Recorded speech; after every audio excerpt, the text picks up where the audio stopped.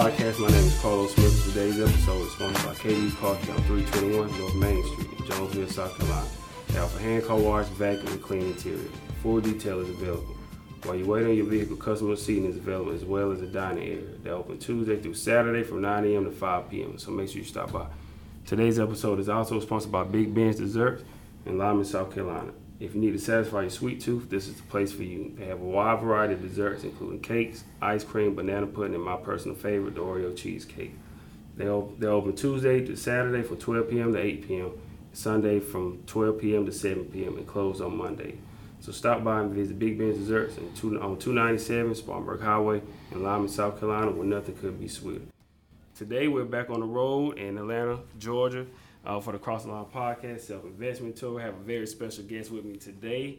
She is the founder of Be The Buzz Agency, Miss Sarah Busby. How are you? I'm good, very good. I appreciate you taking the time to sit down and have a conversation. So just letting people know, this is actually our first time actually meeting in person. You know, I reached out, was it last year, the year before that, about one of your clients, and some time had passed, and then I remember you reached out to me on Instagram. You said, hey, just stay in touch and let me know about some other opportunities.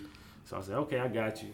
And I knew I was getting ready to do another tour again this year, so I was like, you know what, let me see if you will be able to come on and take some time to sit down and have a conversation. So I appreciate you for making time to come have a conversation with me. So it's good, always good. Because like I said, we're always down here a good bit anyway, just shooting interviews, so it's good to have you on.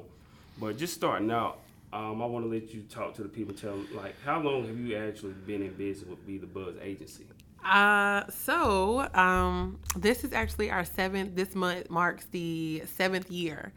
Wow. Originally it was Be The Buzz PR, and then I rebranded last October and introduced it as Be The Buzz Agency. Mm-hmm. So, I feel like I've been here in Atlanta for 5 years, but I tell people, my business really didn't really start until about 3 years ago, because you dibble and dabble in things, you don't know what you're doing, and so but yeah, I would say 7 years in business, but really I got that major push like 3 years ago. What made you want to like switch from calling it Be The Buzz PR to Be The Buzz Agency?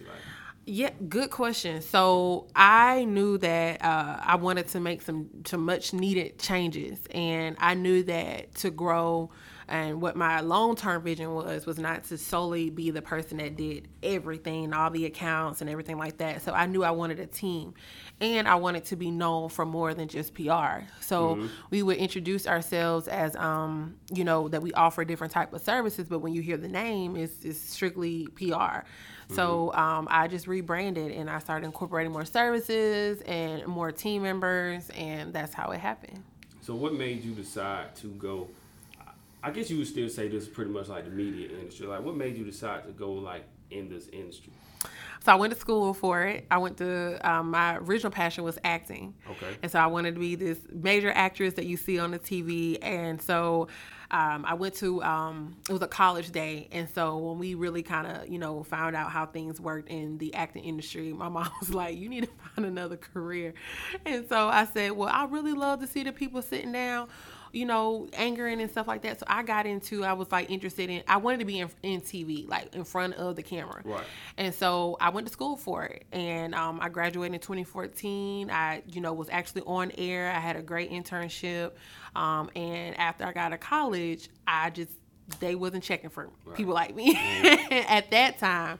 And so I just had to create an opportunity for myself. So, man, I promise you, I see like our stories are already kind of similar already, because I graduated in 2014 from USC Upstate, and my major was information management. I picked up a minor in mass media, so that's when my senior year was kind of like when I got my internship. I waited to the last minute to get my internship, but that's when I started doing the broadcasting, and had an opportunity to cover the Hornets, NASCAR, cover the Panthers. Because they're like a little bit over an hour away from us. And kind of like your story, like I couldn't find a job in my field. So I was like, you know what? If y'all won't give me an opportunity, then I'm going to have to create my own. So are you originally from Atlanta, or where are you originally from? I'm originally from Mobile, Alabama. Okay. Yep, Alabama. And how long have you been in Atlanta then? 5 years. 5 years? Yep. So did you know like you needed to get away from home, or? Yes. because my passion was broadcast and, wanted to be in front of the big lights. And I had so many people tell me, they said, you got to get out of here. You can come back, but go to other markets and see how to really grow and develop and build those relationships. And home is always going to be here, but to really, level up your career, you need to move. Okay. I remember my professor, shout out Professor Mattingly. I only had him for like one semester before I graduated. And he always told us, if you're going to work in media, you got to be mobile. You got to be willing to move. Because he was like saying constantly on the go. Oh, yeah. Which I see that now because I'm constantly on the road, going back and forth. But talk about your hometown, Mobile, Alabama. What was life like in your town? It's a small community. Like it's small. It's grown so much. When I go back home, I'm so proud of where it is, where it has come from. Super small. I am a church kid, so my parents were in ministry. So I grew up, went to a private school. People still joke on me because I went to private school. But back at home, part of a very structured, family unit, both parents. And when I was 12, I lost my father. So really just kind of going through just having a good support system. My mother, I had really strong, good friends and family that we grew up with. But home life was great. A lot of my friendships are from when I grew up, and then those that I, gained along the way, like in college. But home life was good. Mobile is a great place. What people don't know is we're the home of the Mardi Gras. They don't like to give us our props, but that's who we are. But yeah, that's the place where you want to go have a good time, eat some really good food. Yeah. I actually we passed through Alabama when we went back in March. We went to New Orleans for my birthday, and we rode through. That's the only time I was like, I've been to Alabama pretty much that way. But I would definitely like to go back again. I actually met a guy a couple years ago. He was from, I can't remember what part he was from. It'll come to me later. But I was doing like a freelancing opportunity for the Source magazine. Back 2 years ago with CIAA when it was in Charlotte, and I met them, and they were from Alabama. That was the only time. I remember doing an interview with him. I mean, having a conversation with him, and so we were talking about connecting and coming out their way. But talk about your family a little bit. Growing up, did you come from a family of entrepreneurs, or were you kind of like the first one in your family to start that trend?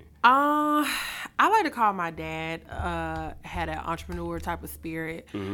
He, outside of being in the military and serving a few tours in the military, he was a barber. He had his own barber shop.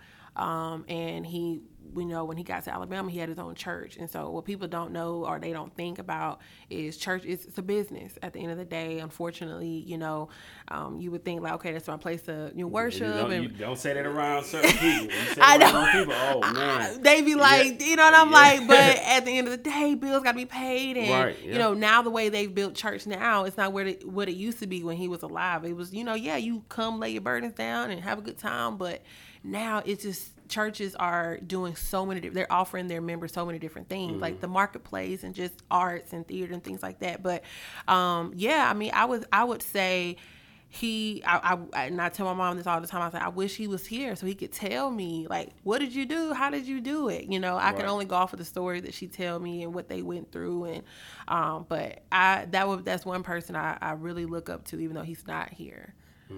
What kind of I always like to ask people, getting into that field is always interesting, but what about some of like the jobs that you worked previously? Like what kind of were some of those jobs that you worked to kind of get to where you are? Whew.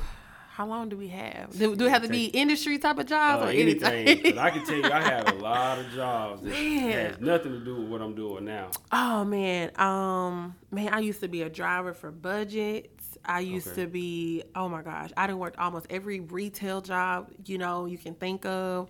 I'm like, what have I done? I used to work for this freight logistics, I worked for a logistics company in Mobile like 2015.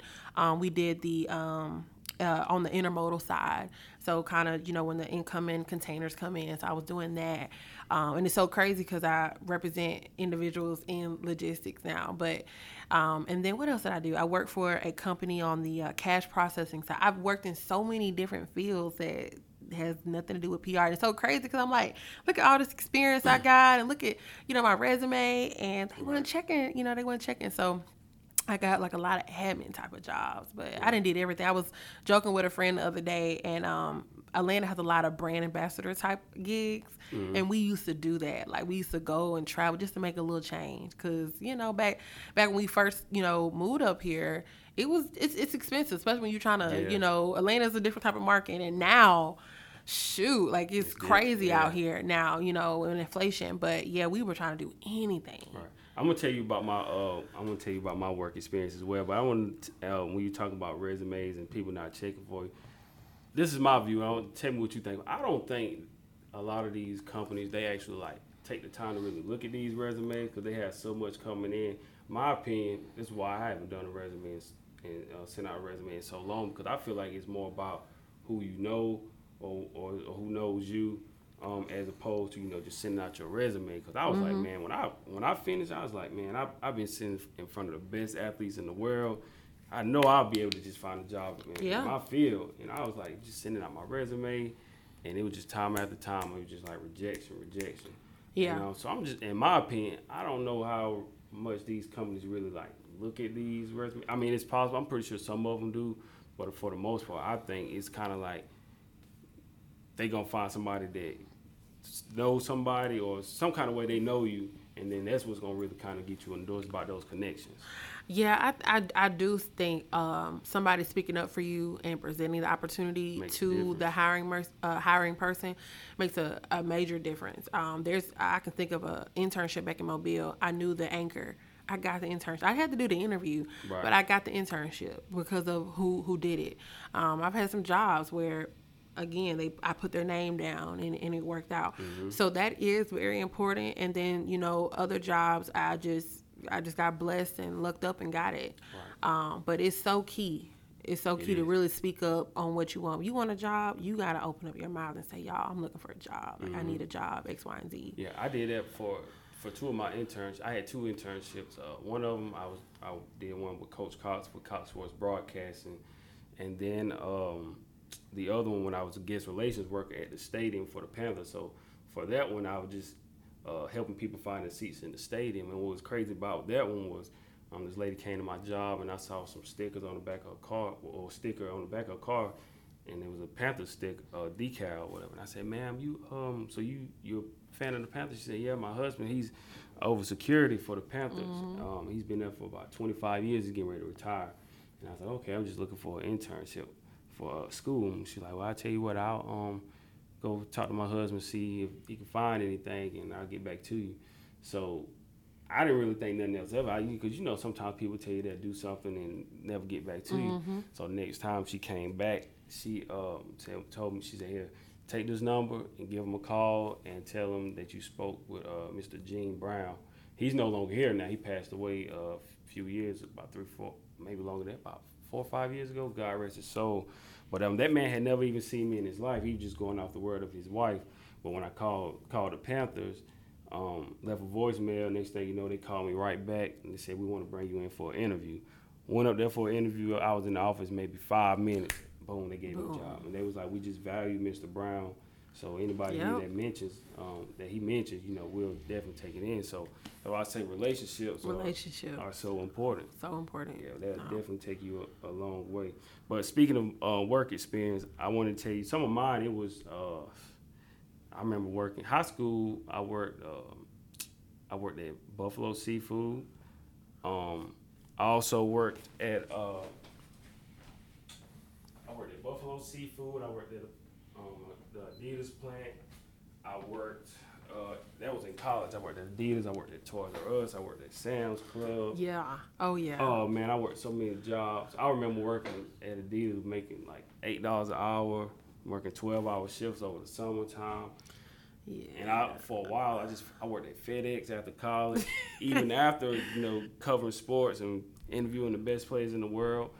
And that's when I had kind of like a moment like, man, how did I even get here? Like, I was just in front of the best athletes in the world, and now I'm throwing boxes on the back of a truck. Right. And man, with stuff like that, man, it can be humbling, and it'll make you feel like, man, where am I even, going in life? Because there's so many twists and turns, and you think, like you said, after college, you think you're just gonna find a job that's gonna in your field, but it's so many of us after college where we had a hard time finding stuff in our field.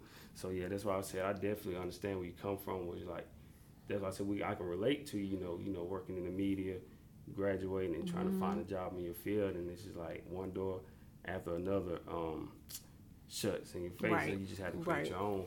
So what was that moment for you where you felt like what made you realize entrepreneurship was kind of like the route for you? So at the time, I didn't really know that those words or those terms, I wasn't even hearing about entrepreneurship. I was just told, my friend, I always, I tell this story, she was up here first and she was, dealing with not really finding a good job, or she wanted to really kind of get into PR. And she's like, we should just do our own thing.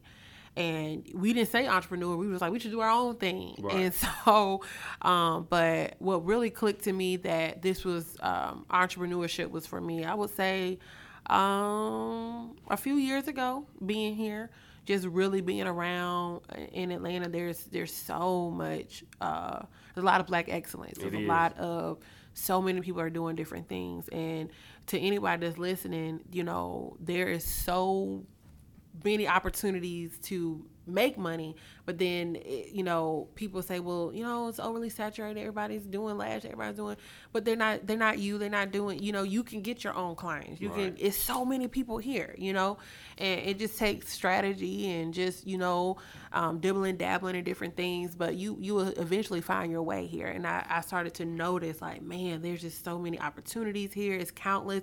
Shoot, even from the jobs, like, I'm like, I could do this. I was working at one point like 5 jobs up here to just make it. So, you could just go about that. Like, if there's so many jobs, opportunities, then it has to be, an opportunity for me to, succeed. So that's when I knew, is when I got up here. I like to ask entrepreneurs as well, because I noticed, like, for the most part, most of the entrepreneurs that I interview, wherever they have their businesses at, they're not necessarily from that town or whatever. They actually leave from home and uproot and go somewhere else. Mm-hmm.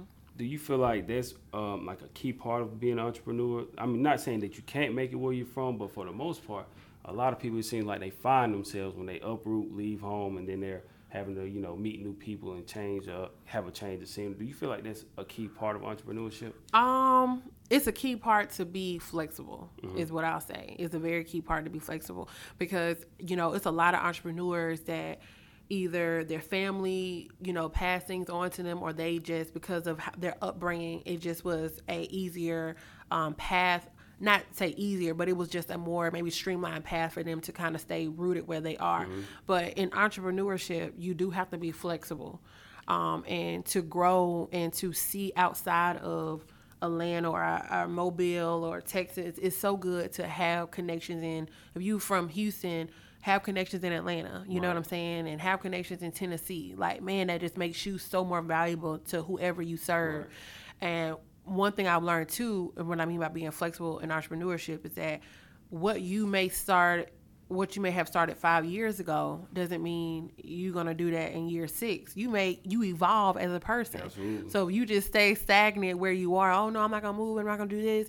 Shoot, educate yourself, add on more services, take off more services, add on more products. You may say I'm a product-based business, but what if, the pandemic has taught us that we can teach. So you may be a teacher at heart, you may can take what you've learned. So the biggest thing in entrepreneurship is to be flexible and to be open. Mm-hmm. So that's what I would say. I noticed you said something about you and your friend and talk about starting a business. How many people do you have like working with you? Oh, my team. Ooh. If people ask me that, I'll be like, how many I got? It's about a good strong 8 of us. Okay. A good strong 8. And was it how do you like sell your vision to people that you want to come join you? Because of course you can't expect them to see what you see because it's your vision, but how do you get them to buy into joining your team? Ooh. So I've reached out, but a lot of people have seen or have noticed things that I'm doing, or I'll get referral. Like I'll, ask like, hey, I'm looking for this. Like it's, we're looking now for content creators, anybody that's listening, content creators, because those are the things that thrive my business. Photographers, videographers, like those that we partner with. And so a lot of times I'll make a post or I'll speak to someone or I'll talk to somebody. I know I have a few, my entire team is strong, but I know a few people that I like, hey, this is what I'm working on. This is what I'm doing. And you have a skill set that I need. Right. And so that's how the conversation happens. And so we've been able to create buzz, as I like to call it, together. So talk a little bit about the very beginning. Well, let me ask you this first. I remember you posted, even after an eventful year, I'm paraphrasing one of your posts. It said, even after an eventful year, you didn't feel valued or appreciated. You prayed to God and said, there must be more. And He kind of forced your hand and made you leave your job. I want you to elaborate a little bit about like what you were kind of like going through in that moment. Oh, man. I'm trying to think. What post was that? Yeah, so I was going through, we're coming up to 2 years. I was working a job that I've been working for 3 years. It was part-time. I moved up here for a full-time job in a relationship, and they didn't work out at all. The relationship ended first, and then the job ended 3 months after I had moved into my apartment. And boy, was I scared when because I had just moved up here. And so God had blessed, and I got this part-time job. And this part-time job I kept all the way until September 2020. And I would tell some of my friends and my prayer partners, I was like, man, I tell y'all, I know I'm doing entrepreneurship or whatever, but this job is so safe. It's so safe for me, this and that. But God fixed it up where that I had to leave the job. Like my hand was like forced. Like it's like He shined this pretty, like this is so pretty. He shined this pretty object in that job. And it was just like, when I took it, it was like, oh heck no, this is not what I want. They put more money in my face. All this, oh, it's easier. We know you got a business, you can do this. After that year, I just felt super unappreciated and not valued in just the type of what I was doing in business and who I was encountering and things like that. And then we were also in a pandemic. If I remember when that post was made, I think it was around, we were in a pandemic. And so a lot of times in entrepreneurship, you give because you want to give quality service, you want to give quality products. And sometimes just not enough, and it's hard, especially when you're a person like myself. You want to please, obviously, you want to please your client. You want to please the customer. And so, when you find out that things are not working or they internally don't like certain things and they, maybe their attitudes are different, you're just like, man. So at the end, not only did He force my hand away from the job and push me into full-time entrepreneurship because I was like begging and screaming like, nope, I can't do it. It's a security for me on the side, in case I lose clients. It was just a lot. But after a break, I came back ready to get to it.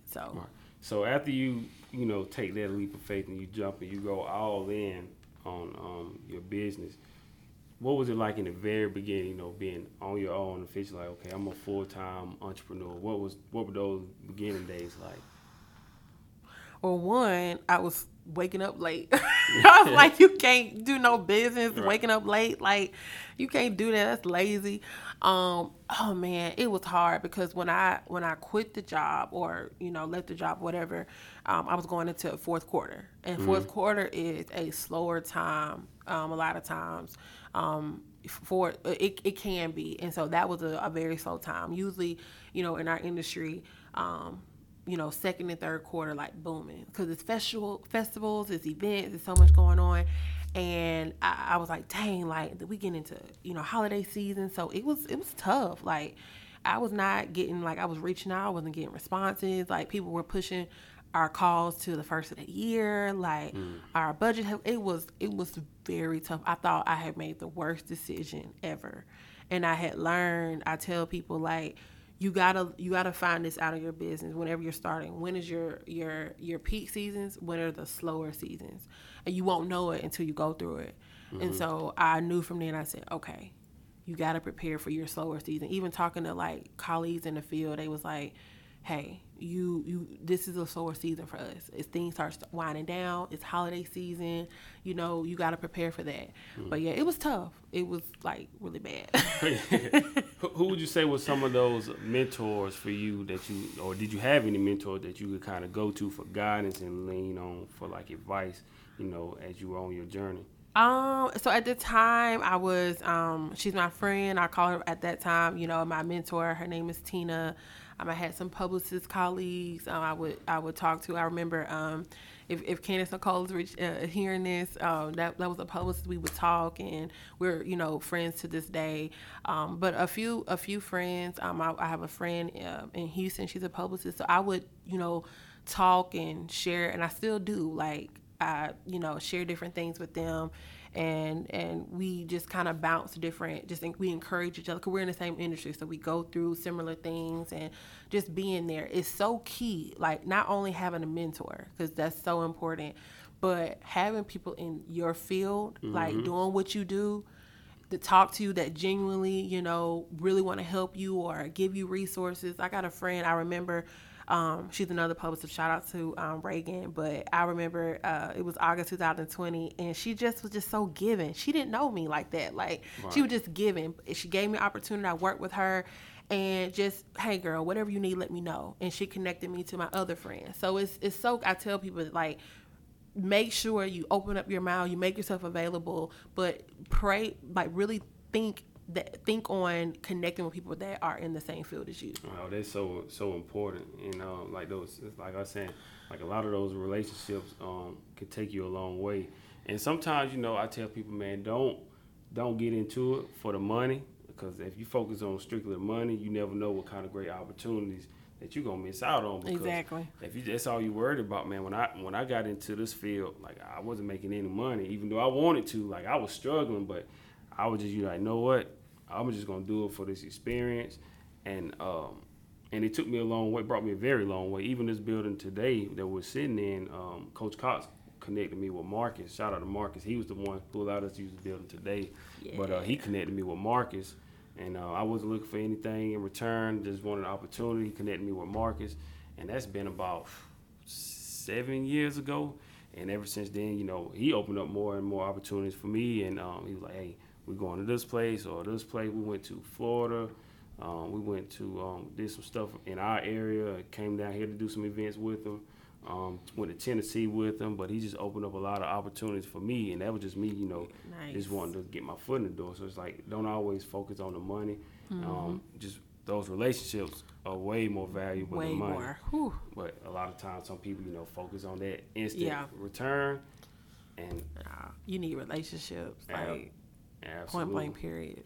What skills would you say, just from like your previous work experience, did you use to kind of like carry over into your field now? Good question. What did I use?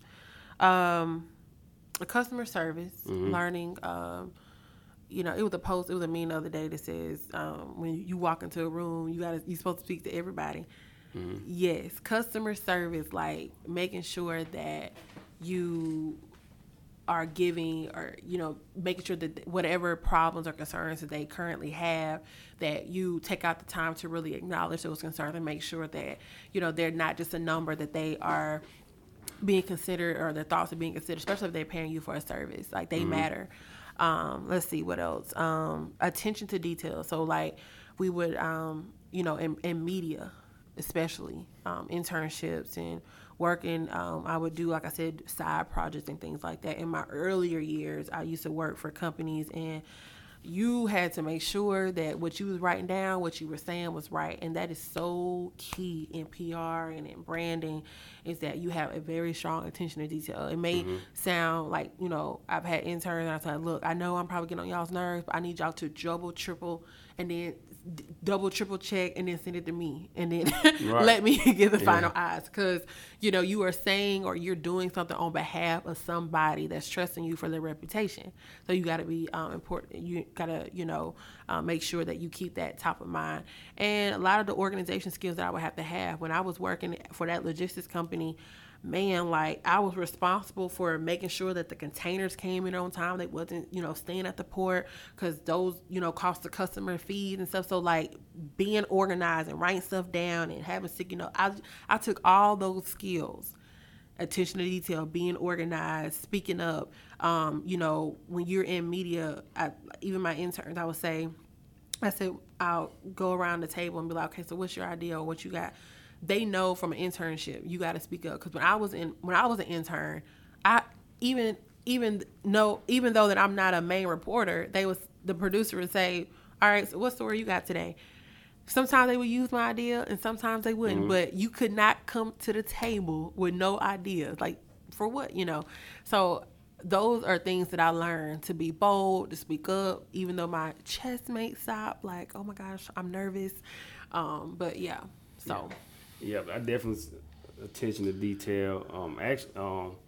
Discipline, like you got to have the discipline. And even I tell people, man, even if you don't like your job, it's always something that you can learn from whatever you're doing that you can take and use it. So like the discipline, like for me, just get up early in the morning, being on time. Yeah. Like you were saying, attention to detail. You need to have all this stuff correct, especially if you're gonna have your own business, because of course people make mistakes. Nobody's perfect, but if you're just constantly making these mistakes or the quality of whatever you're doing is not right, eventually people are not they're going to quit coming to you. And you don't want people to badmouth your business. So you definitely want to make sure you have discipline, attention to detail, like customer service. I'm so big on that now.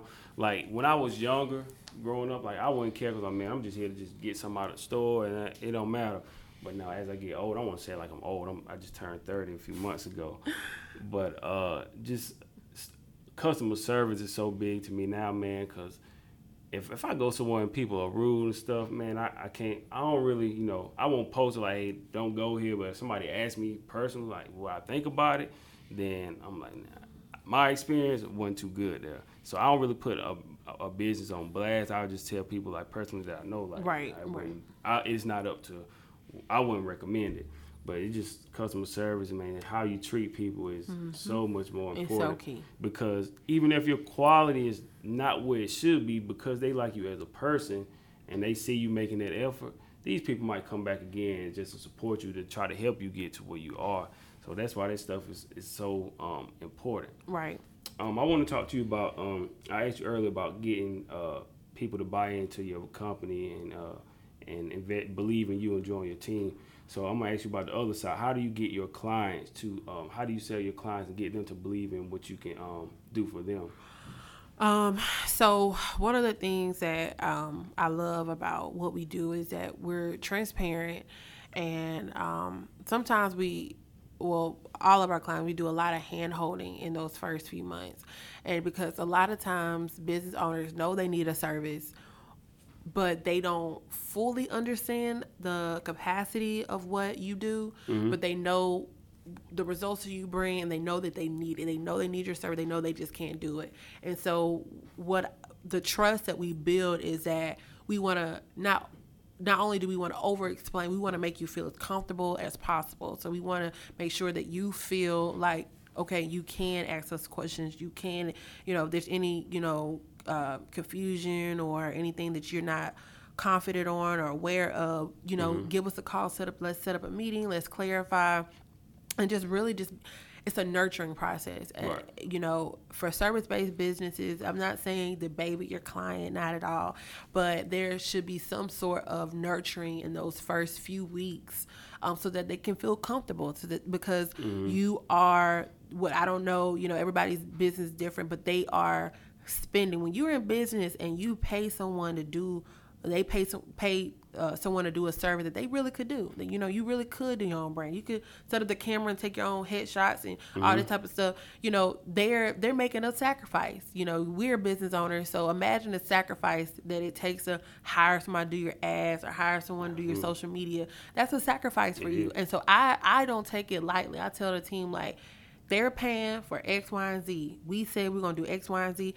We got to do it, and we got to go above and beyond. Because, like you said, even if we do make mistakes, they will say at the end of the day, they checked in on me. They they nurtured me throughout that process. They made me feel like I wasn't just a number. Like I made them feel like they really a part of the Buzz family. We call them, Buzz family, welcome to the Hive, or things like that. So though that's so key, and I think that's one of the things that I'm happy about, I'm proud of, is that they can feel comfortable to text or call me. How do you manage like all those different personalities with all those different clients? Is it hard to maintain? Because some people may need more time than other individuals. So how do you manage all of that, dealing with these different personalities? Are we being honest? Yeah. It is a everyday struggle. And if they hear me, they know, some of them know who they are. It's an everyday battle. But I'm a people's person. So to be in business, you don't have to be no extrovert, but you definitely got to be a person. Okay. You definitely got to be a person that cares about people. And so, I will say this. It's kind of like how you treat your friends. Like, you categorize your friends in a way to where, okay, this my gossiping friend, it's my introvert friend. She don't like to go out, she like to be at home. This my party friend, where like we gotta watch her because she's over there taking shots, like, cause we have to, carry her out the club, something like that. Like, every friend has a personality. And so all of my clients, I will say, have great personalities, but they definitely are, we have to make sure that we streamline certain behaviors and certain things to cater to their needs, because everybody, doesn't matter if they refer somebody or they refer another client to us, they're all different. All different. What about, I want to talk about like some mistakes, because I know a lot of times, like, you look on social media now, everybody's just post like, it's like wins, like nobody has makes any mistakes, there's no failures. Talk a little bit about some of the mistakes that you kind of made early on as an entrepreneur and with your business. Oh man, what was some of the mistakes? I'm still making mistakes. I was like, whew, Lord. Some of the mistakes that I made, not over. That's a good one. Over promising. So like I would, try to, I can do this, I can do that, I can do this. And then, and then it'd be like, it would come back on me and it would be like, shoot, what I get myself into. So for anyone that's listening, really make sure you can really do the job and deliver, because over promising only one stresses you out. Not saying you can't do it, or it puts you in a position where you have to do damage control later, apologize. That was one thing. Not setting my business up properly. That was one thing that I didn't do. You can be a solopreneur. You can do things, you can be just by yourself, but there's just certain things you just really gotta take care of the fundamentals of business. What else? Other mistakes that I made. Not having systems in place. Like, okay, an email, like, emailing people. I had started with a Gmail. Hey, stop doing that. Stop doing at Gmail. You need to have a real business email. I'm glad you told me that, because that's what that's all I use. I'm like, hey, I just use my regular email. But when I send out my emails, I make sure I add like a link to my website, so right, so you can see, like you can see it. Yeah. But I'm glad you said it though. So now I get know. It's like, I think it's like free or $6 or anything. Like, get that. Make it official. But not having systems in place. I had some clients in the beginning. You saying you a firm. I was by myself. You saying you a firm, but you don't. People can tell when you don't really have your stuff together, and so. Again, you're going to do business, you're going to do service-based business like myself. Make sure you have a system and a process in place. Because clients be tracking that. They be like, they so unorganized. Why they emailing me from this? Why they, So those were some of the things that I didn't do right. Do's and don'ts as a publicist, so people who might want to get in your field. I know you kind of talk about some of your mistakes, but if you have some do's and don'ts, what would some of those be? So you want to be a publicist. Do self-educate yourself. Do take classes and learn. Do intern, and learn how to really do the job. Publicists look like we just live in life and we at events, we at parties, or whatever the case is. But there's a lot of work before you get to the events, and it's a lot of work after you do the event. Let's see. Do really, manage your reputation in a way, because what you are and what you do and how you act is what you will attract. So make sure that you are surrounded around different people that you want to get business with. What should you not do as a publicist? I'm trying to think. Oh man. Be mindful that journalists are people too. So, when you are, this goes back to like point number 1, build relationships. They are people too. You don't want to blackball yourself. So make sure you focus on building a relationship with a journalist and really learn the skill of writing and pitching, making sure that you present yourself as value to them and as a resource. Or it's something that's not a fit, or you don't have anything going on at the time. I've heard, now we getting back out now. You don't have to do virtual coffee chats now. Like, hey, let's have dinner, let's have lunch. I did that before the pandemic. And me and one of my friends, she's in radio, like, we are still friends to this day. I said, hey, let's do lunch. That's what I did very heavy in 2019, like building relationships with people in media. Because why? Media is the heartbeat a lot, obviously, of PR, publicists. What else should you not do? I'm trying to think. Ooh, that's a tough one. Yeah. You got me stumped. It's good information though for people that want to get into this field, because, like I say, it's so important to treat people with respect. I remember I was watching an interview a few months back, and it was a lady. She was like that. I think she was doing HR for Netflix, some years back, and she said sometimes it's not about who you know. She said it's about who knows what you know.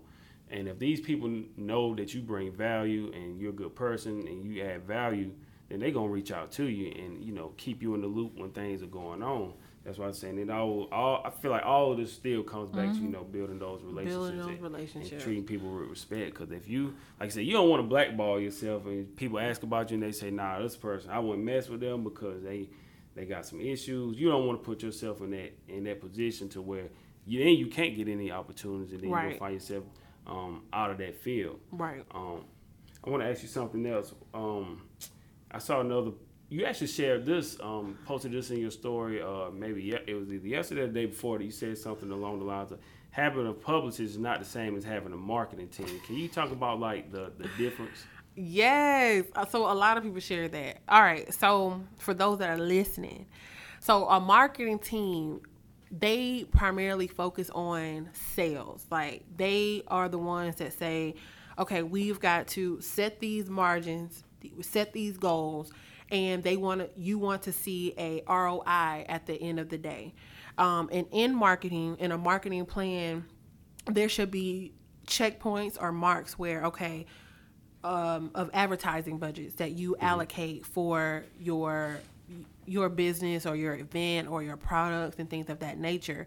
You are, marketing is also like collateral that you are, purchasing or spending, like the banners and, this is part of my marketing budget, or my ads, like my ads part of my marketing budget. Like, that team is focusing on, yes, brand awareness, getting the message out. That's true, but they're doing it in a way to gain sales, gain attraction, gain customers.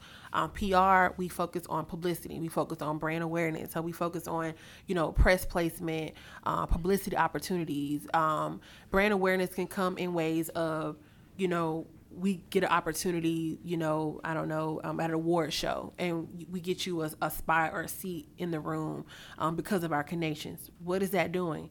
That is putting you in a space of not advertising, but putting you in a space for you to market yourself, a brand opportunity for you to be in a room around potential clients, potential customers, and potential connections. And that's, a form of what a publicity team does. But our goal is always to get you press, earn placement where someone says, like yourself, yeah, I love that story, Sarah. Like, I would love to have them on my podcast. Boom, earn placement. Your podcast is, so many people hear it. We've put you in a position to gain media awareness in front of audiences that don't know who you are, but have heard your brand story and say, oh man, I need to purchase a product from them. I need to connect with them. I need to see what they're doing. So those are two different things. And I will say this, for publicists or those that are new to PR and you come onto events and you do things, one of the things I ask is, because then I learned this in my earlier years, some people will look at PR teams or publicists to get people in the seats and get sales, and that is not, we want to get brand exposure for you. We want people to buy your product, and it happens a lot of times. You get featured on a listicle, we call it listicles, for the holidays. Yeah, they're like, dang, I'm gonna support this black business, I'm gonna buy all that stuff. Yeah, that does do that, but you need a marketing team to market your event. You need a street team, possibly. You need brand ambassadors. That is marketing. So, yeah. Do you, speaking about getting them in placements, I know you have clients that you had at Forbes, Entrepreneur, Essence, or Yahoo. Is that something you have to worry about? As opposed, I know we talked about managing their personalities. Is there something you have to worry about? It's like, hey, I need to get this person out here more exposure, or this other client, they need more exposure. Is that something you have to worry about as well, or? Because I know you don't want them. I know you don't want your clients to feel like, well, she's spending more time with this client as opposed to spending time with me and getting me out there. Is that something you have to be mindful of? Yeah, we all have to be mindful of that, but that's also in the beginning, especially for those that are new, is managing expectations. That was a piece of advice that I've heard. I know from a few of my PR friends that says, make sure that you manage those expectations. You manage from the beginning. Okay, you need to let's focus on your story. Because what people don't know is that I can pitch something. I'm pitching ahead, so it's June. I'm already pitching August, September type of content, besides of what I'm already focusing on now. So what they don't understand is, I may pitch you in month 1, but month 3 I'm getting all these hits, because it takes that amount of time sometimes to get a responses, or hey, it's June 16th, June 15th right now, but my earliest availability for an interview is July 19th. Okay, well, we in month 2 now, so now we're about to be in month 3. Okay, by the time the story published, it's gonna be month 4. So It takes a lot of time. So managing those expectations from the beginning, that is something that we all think about at some time, like, man, I'm not, we're not getting much hit for this client, but on the back end, I just posted 3 interviews for this client. But what they don't know is that it took some time, took a build up. Right. So, yeah. I was going to say, because a lot of times they might not even see like the behind the scenes stuff that you got to go through on your side to, kind of help them. Yeah, they don't understand. Yeah. And speaking of, like you were saying, trying to get your plan in the head, and this is for me as well, like, how important is like having like a schedule and attention to detail, and just having everything laid out, like just as far as like the schedule, and like how important is, like, as an entrepreneur and publicist or anybody just trying to build something, like how important is like having like a routine or like a set schedule? Yeah, it's important, so that it can at least give you some freedom and time back. I think it was a time where I would take consultations at all times a week and all different times of time.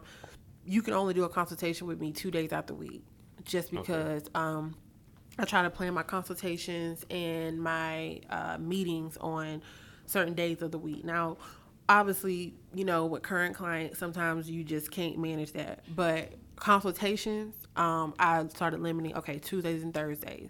Monday is going to be gather my thoughts and do a strong admin day and a strong systems day. look at numbers and, or, follow if I have an event on the weekend, let me recap things on Monday. Monday's always that crazy day. Then Tuesday through Thursday, strong pitching days, strong research days.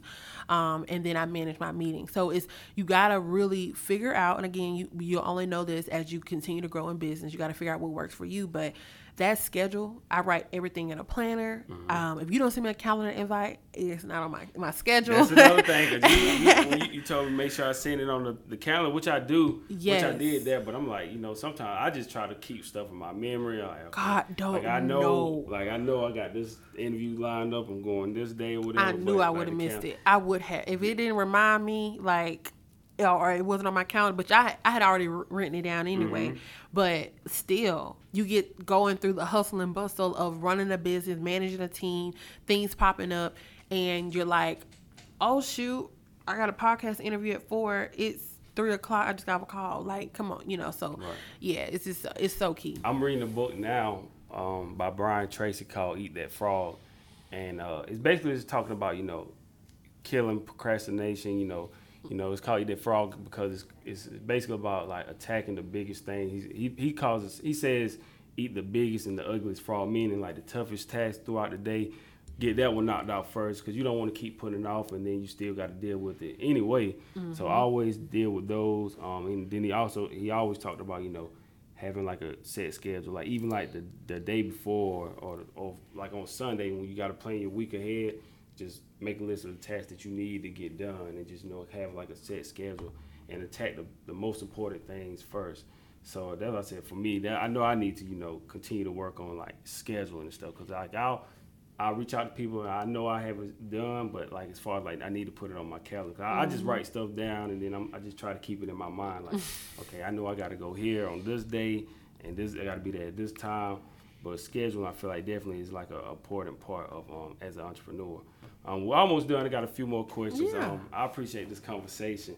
Far as your daily routine, like what are some things that you like to do, to kind of like maintain and because I know you have a busy schedule. You have to provide and serve so many people. Like what are some things that you like to do is like as far as your routine and like kind of just to maintain and keep your peace? Oh man, no day is the same. So my regimen is I gotta start up. I gotta pray, have my moment. I ain't gonna lie, I do mess up and check my phone. I check my phone and see what's popping, what's going on. But I fix my coffee, I fix my breakfast. I sometimes will turn on, I always watch the news, seeing what's going on. Watching the news, kind of just really just collect my thoughts. Check my planner, or what I do like to do is I look at what I didn't complete the day before, and I write a new to-do list of things that I need to accomplish. And so how I know I'm being productive, I'm knocking it down. So I that's how I do my stuff. And so it just kind of depends on what wasn't done the day before. If I know I have something coming up, and I'm, in that pitching mode, because I have to, for those that are listening that want to do PR, I got to be in a pitching zone. Like, I got to focus in, I got to write. And when I do, it's just like a writer, like when they have like writer's block. Like, they're like, shoot, I got to stop. I got to go get some inspiration. Like, right. I've got to be in that zone. And when I am, sometimes I get some yeses, sometimes it's crickets, and then I do my follow-up game. My follow-up game is strong, and sometimes we make it magic. Like, yeah, I want to do this, or, no, I'm not hearing anything. So really, it just really depends on, again, what my regimen is, which is, like I tell people, Tuesday to Thursdays, like my strong pitching days, strong working days. Monday, admin, trying to catch up from the weekend.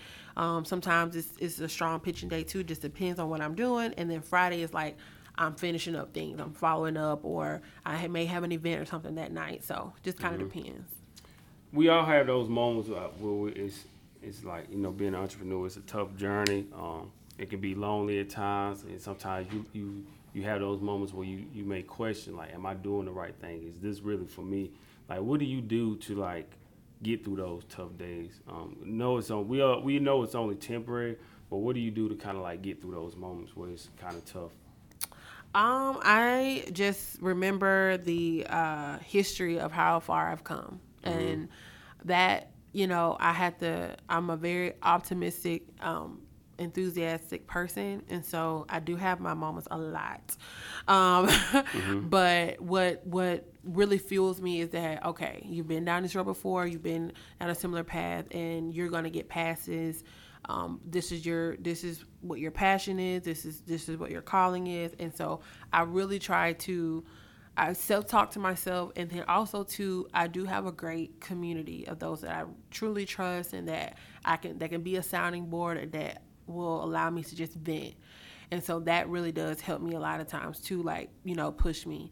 But lately, what I have been doing is just really kind of just separating myself and collecting my thoughts, and really analyzing. I think we, in life and in business, we react in a certain way, off of emotion, and you really need to, react in a way of a very sober, sound mind. Absolutely. So that's really what I do. Yeah, because it's I like to ask that question because we go through so much and we take so much in, and I know for me, it's crazy. I've done well over 100 interviews now, and this is probably I think this is for me right now. This is the third interview I've recorded all year, and I never was gonna quit or anything like that. I just found myself like.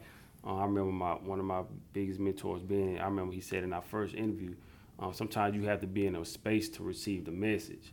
Mm-hmm. And I just felt like the last interview I did was like in October of last year in Charlotte.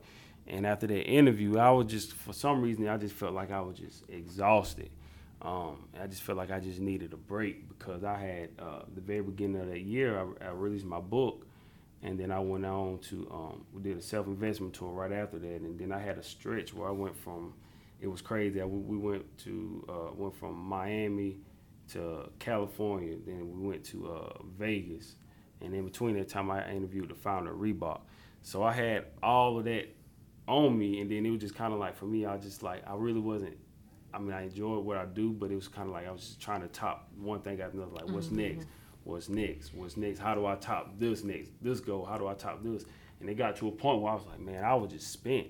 So for about 4 or 5 months, I didn't do anything. Like, I was just reading and I just prayed and I just wrote in my journal. But it was just like I didn't feel like I was in that space to, do anything else. Right. So I had to step away from it, collect my thoughts, and then when I got back to it a couple months ago, I was finally okay. Now I feel like I'm ready again, to fully embrace this journey again. So I'm back on the road again. But I think that's so important, as an entrepreneur, because I think sometimes you just like you gotta grind, and it's like just to get to this level of success. And then when you see what everybody else is doing, you're like, man, that's where I want to be, so I need to keep working hard, and you're just pushing yourself, but you still need to understand what's for you is for you, and God is going to have that time for you to, be successful, and, and when it's your time, it's going to happen for you. But for a moment, I just felt like on my tough days, man, it was just like, okay, I just needed to just step away from this, and just kind of like enjoy myself and spend more time with my family, and now I feel like I'm back in that place again. Right. Yeah, but it's definitely for me about, being in that place of receiving a message. Just a couple more questions, and we're about to wrap it up. For you, what advice would you have for anyone that wants to become an entrepreneur? I would say really ask yourself, are you really ready to make countless sacrifices, right? Not just one, but multiple. Are you ready? Ask yourself, are you ready to not be about you, but be about other people? Because if you are in it for the money, I'm here to tell you that it doesn't work that way. Mm-hmm. I literally just told a friend before I got here, fast money just somehow goes super quick. Mm-hmm. And it feels good, but again, think about things that I've said throughout this podcast. It's like, what are you going to do in your slow season? What are you going to do when, like you said, you got to I'm depleted. I'm tired. Right. Right before I went on vacation, I'm like, I'm exhausted. I can't give no more. So much going on. So when you say yes to this, I love what I do. I'm passionate about what I do, and I'm ready. I'll do whatever it takes.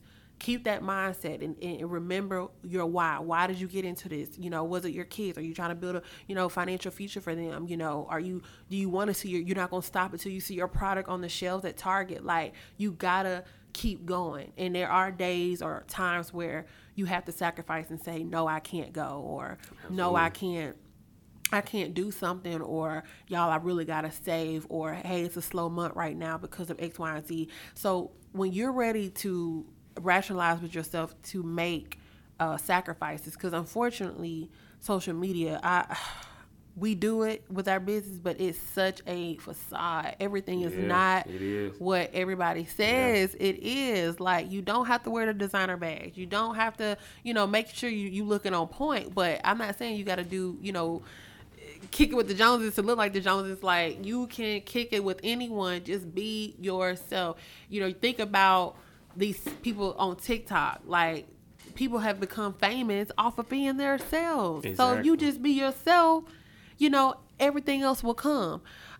So that would be, my biggest advice. But the next thing would be, make sure you set up your business properly. Make sure you do it the right way. And I'll say that everybody think, getting an LLC, that's a start. But there's other things we got to do. There's a lot more to it. And again, you're going to start out probably doing things. You're going to be spending your own money. But it's, as people will tell you, business is not set up for you to spend your own money. So really educate yourself and figure out how you can, get funding for your business. Just be educate. Like, nothing is never, it's so sad. I hate to say it, but it's not enough where you are. You got to keep going. So, like, how can you level up? How can you be the best? How can you be knowledgeable? How can you run your business, not spend a dime? Just all this type, all of that. So that's very key. And relationship is going to be 100% the number one thing that more than likely will keep you. One of the ways to keep you maintaining and alive in business, because you never know who you can call. You never know what somebody will give you. Just because they just said, look, man, I believe in what you're doing. Like, girl, I believe in what you're doing. You can come over here, do this. I'm going to give you this $1,000. I know you need this, or whatever. Right. So relationships are so key. So those are my 3 tips. You made me think of another question. When you spoke about sacrifice, what would you say was one of the biggest sacrifices you had to make in business? So up here, for those, that listen, I was living by myself, and I was so just strained. Like, I was financially strained. I was trying to keep up, and I was trying to run my business and do certain things. I had to take a step back, and I was like, okay, how can I cut costs? And so that was one of the things where I was like, okay, let me figure out how I can cut costs. So I got a roommate, and I just started doing different things differently financially to set myself up to, okay, when you get back on your feet, because you are putting more into your business, or you are, doing more things in marketing, just set yourself back up for a year or two, or a year and a half, or whatever. And that's what I did. That was one of the sacrifices that I made. I still do sacrifices now. Having team members, they've got to be taken care of first, because you never want anyone to do anything for you for work, and you don't pay them. And so the sacrifice now is that, again, when I rebrand, I said, okay, I'm gonna have an agency. I gotta remember that you have people depending on you. You have people that are showing up for you. You gotta show up for them. So you're gonna always be very selfless. So that was one thing I did. Absolutely. What advice would you give, looking back on your journey, what advice would you give to the younger Sarah? Dang, what would I do? Girl, God got bigger stuff than what you tripping over. Absolutely. That's a fact. He got bigger stuff what you tripping over. I understand you tripping about moving, but it's a reason why you should move. And yeah, you tripping over nothing right now. Like, it's trust me, like, it's all worth it in the end. Absolutely. That's what I would say. Don't sweat the small thing. Don't sweat the small stuff. Yep. Like, stop all that. I swear. I swear, I tell people all the time. I know people probably tired of me talking about it, but the guy that just changed my life was Ben Hall. And that's one of the things he told me. He's like, man, don't. And it's probably one of the most important interviews. That's like the blueprint of what I'm doing now. And I remember him telling me before everything really changed, he was just like, man, don't sweat the small things, because he said at the end of the day, everything is small. He's like, the things that we make a big deal out of, it's like really, when you think about it, it's just really nothing at the end of the day. So we tend to make a big deal out of the things that really don't, in the grand scheme of things, when you think about just life and like your family and all that, some of the things we worry about is not even that big of a deal. But this is my final question as we wrap it up. This is the Cross the Line Podcast Self-Investment Tour. So what I like to ask everybody at the end of the interview is, what does self-investment mean to you? Oh, man. Self-investment means that I put myself first. I make myself a priority. That means that the deposit that I make into other people, other things, I'm putting that self back into me. Mm-hmm. And that I care and I matter. Like, I'm a priority. So that would be my self-investment. Absolutely. Sarah, I want to thank you for taking the time to join me. Like I said, I'm glad we stayed connected. We figured out the time to sit down and have a conversation, man. This is, like I said, relationships are important. And like I said earlier, this is our first time actually sitting down having a conversation together. So you guys get the first chance to see this. So I really appreciate you coming, taking the time. I enjoy being in Atlanta. The only thing I say all the time is, just the traffic. The traffic. Traffic is crazy. That's the only thing. But see, right here, this area is not as bad. Like it's not too bad. It still can get crazy. Like right now, we're probably getting ready to leave soon. The 5 o'clock traffic is. But other than that, though, man, I love the city of Atlanta. It's just like when you come down here, it's just like it's different. Like you see a lot of entrepreneurs or people working together to build something. So I love being down in this area. Before we get out of here, can you please tell everyone how to find you on social media? All right. So you can visit me on my website at BeTheBuzzAgency.com. So that's BTHEBUZZ agency.com. And you can follow me on all social media platforms, Instagram at BeTheBuzzAgency. All right. Hope you guys enjoyed this. Also, I want to thank you again. Say thank you again to our sponsors. Thank you to KB's Car Care. Thank you to Big Ben's Desserts. And also thank you to Charlene's Home Cooking on 1136 East Blackstock Road in Moore, South Carolina. Also, I want to give a shout out to Marcus Burnett and our family at the SUV TV for allowing us to use the CBA Sports facility today. So thank all you guys for the support. And hopefully everybody that watched this interview, hope you guys took something away from it. Hope you enjoyed it. So until next time, just keep chasing dreams. This is the Cross the Line Podcast Self-Investment Tour. Thank you for listening.